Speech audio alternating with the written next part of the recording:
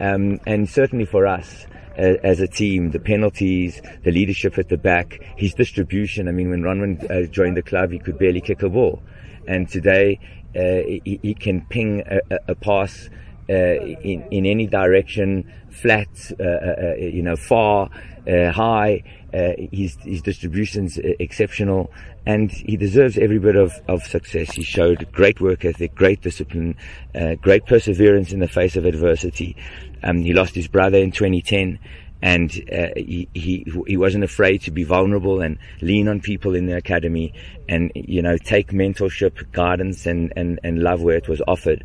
And it makes him a pretty special guy, and a great example, I think, of a footballer who's prepared to embrace family values. We found in our football club over the years, the most successful people and the ones that have captained our team, some of them are here today, like Thabo September as part of our coaching staff. Some have been part of our coaching staff before, like Ricardo Katza.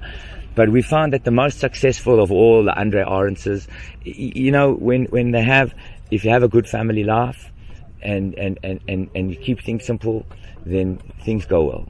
And for us, Ronwin has been like that with his wife and his kids and his family. Got great family values. He's an exceptional young man, and we really look forward. He's only 27, and at his age as a goalkeeper, 27 is nothing. I signed Calvin Marlin when he was 27. Signed him when he was 27. We're getting Ronwin here at the age of 27.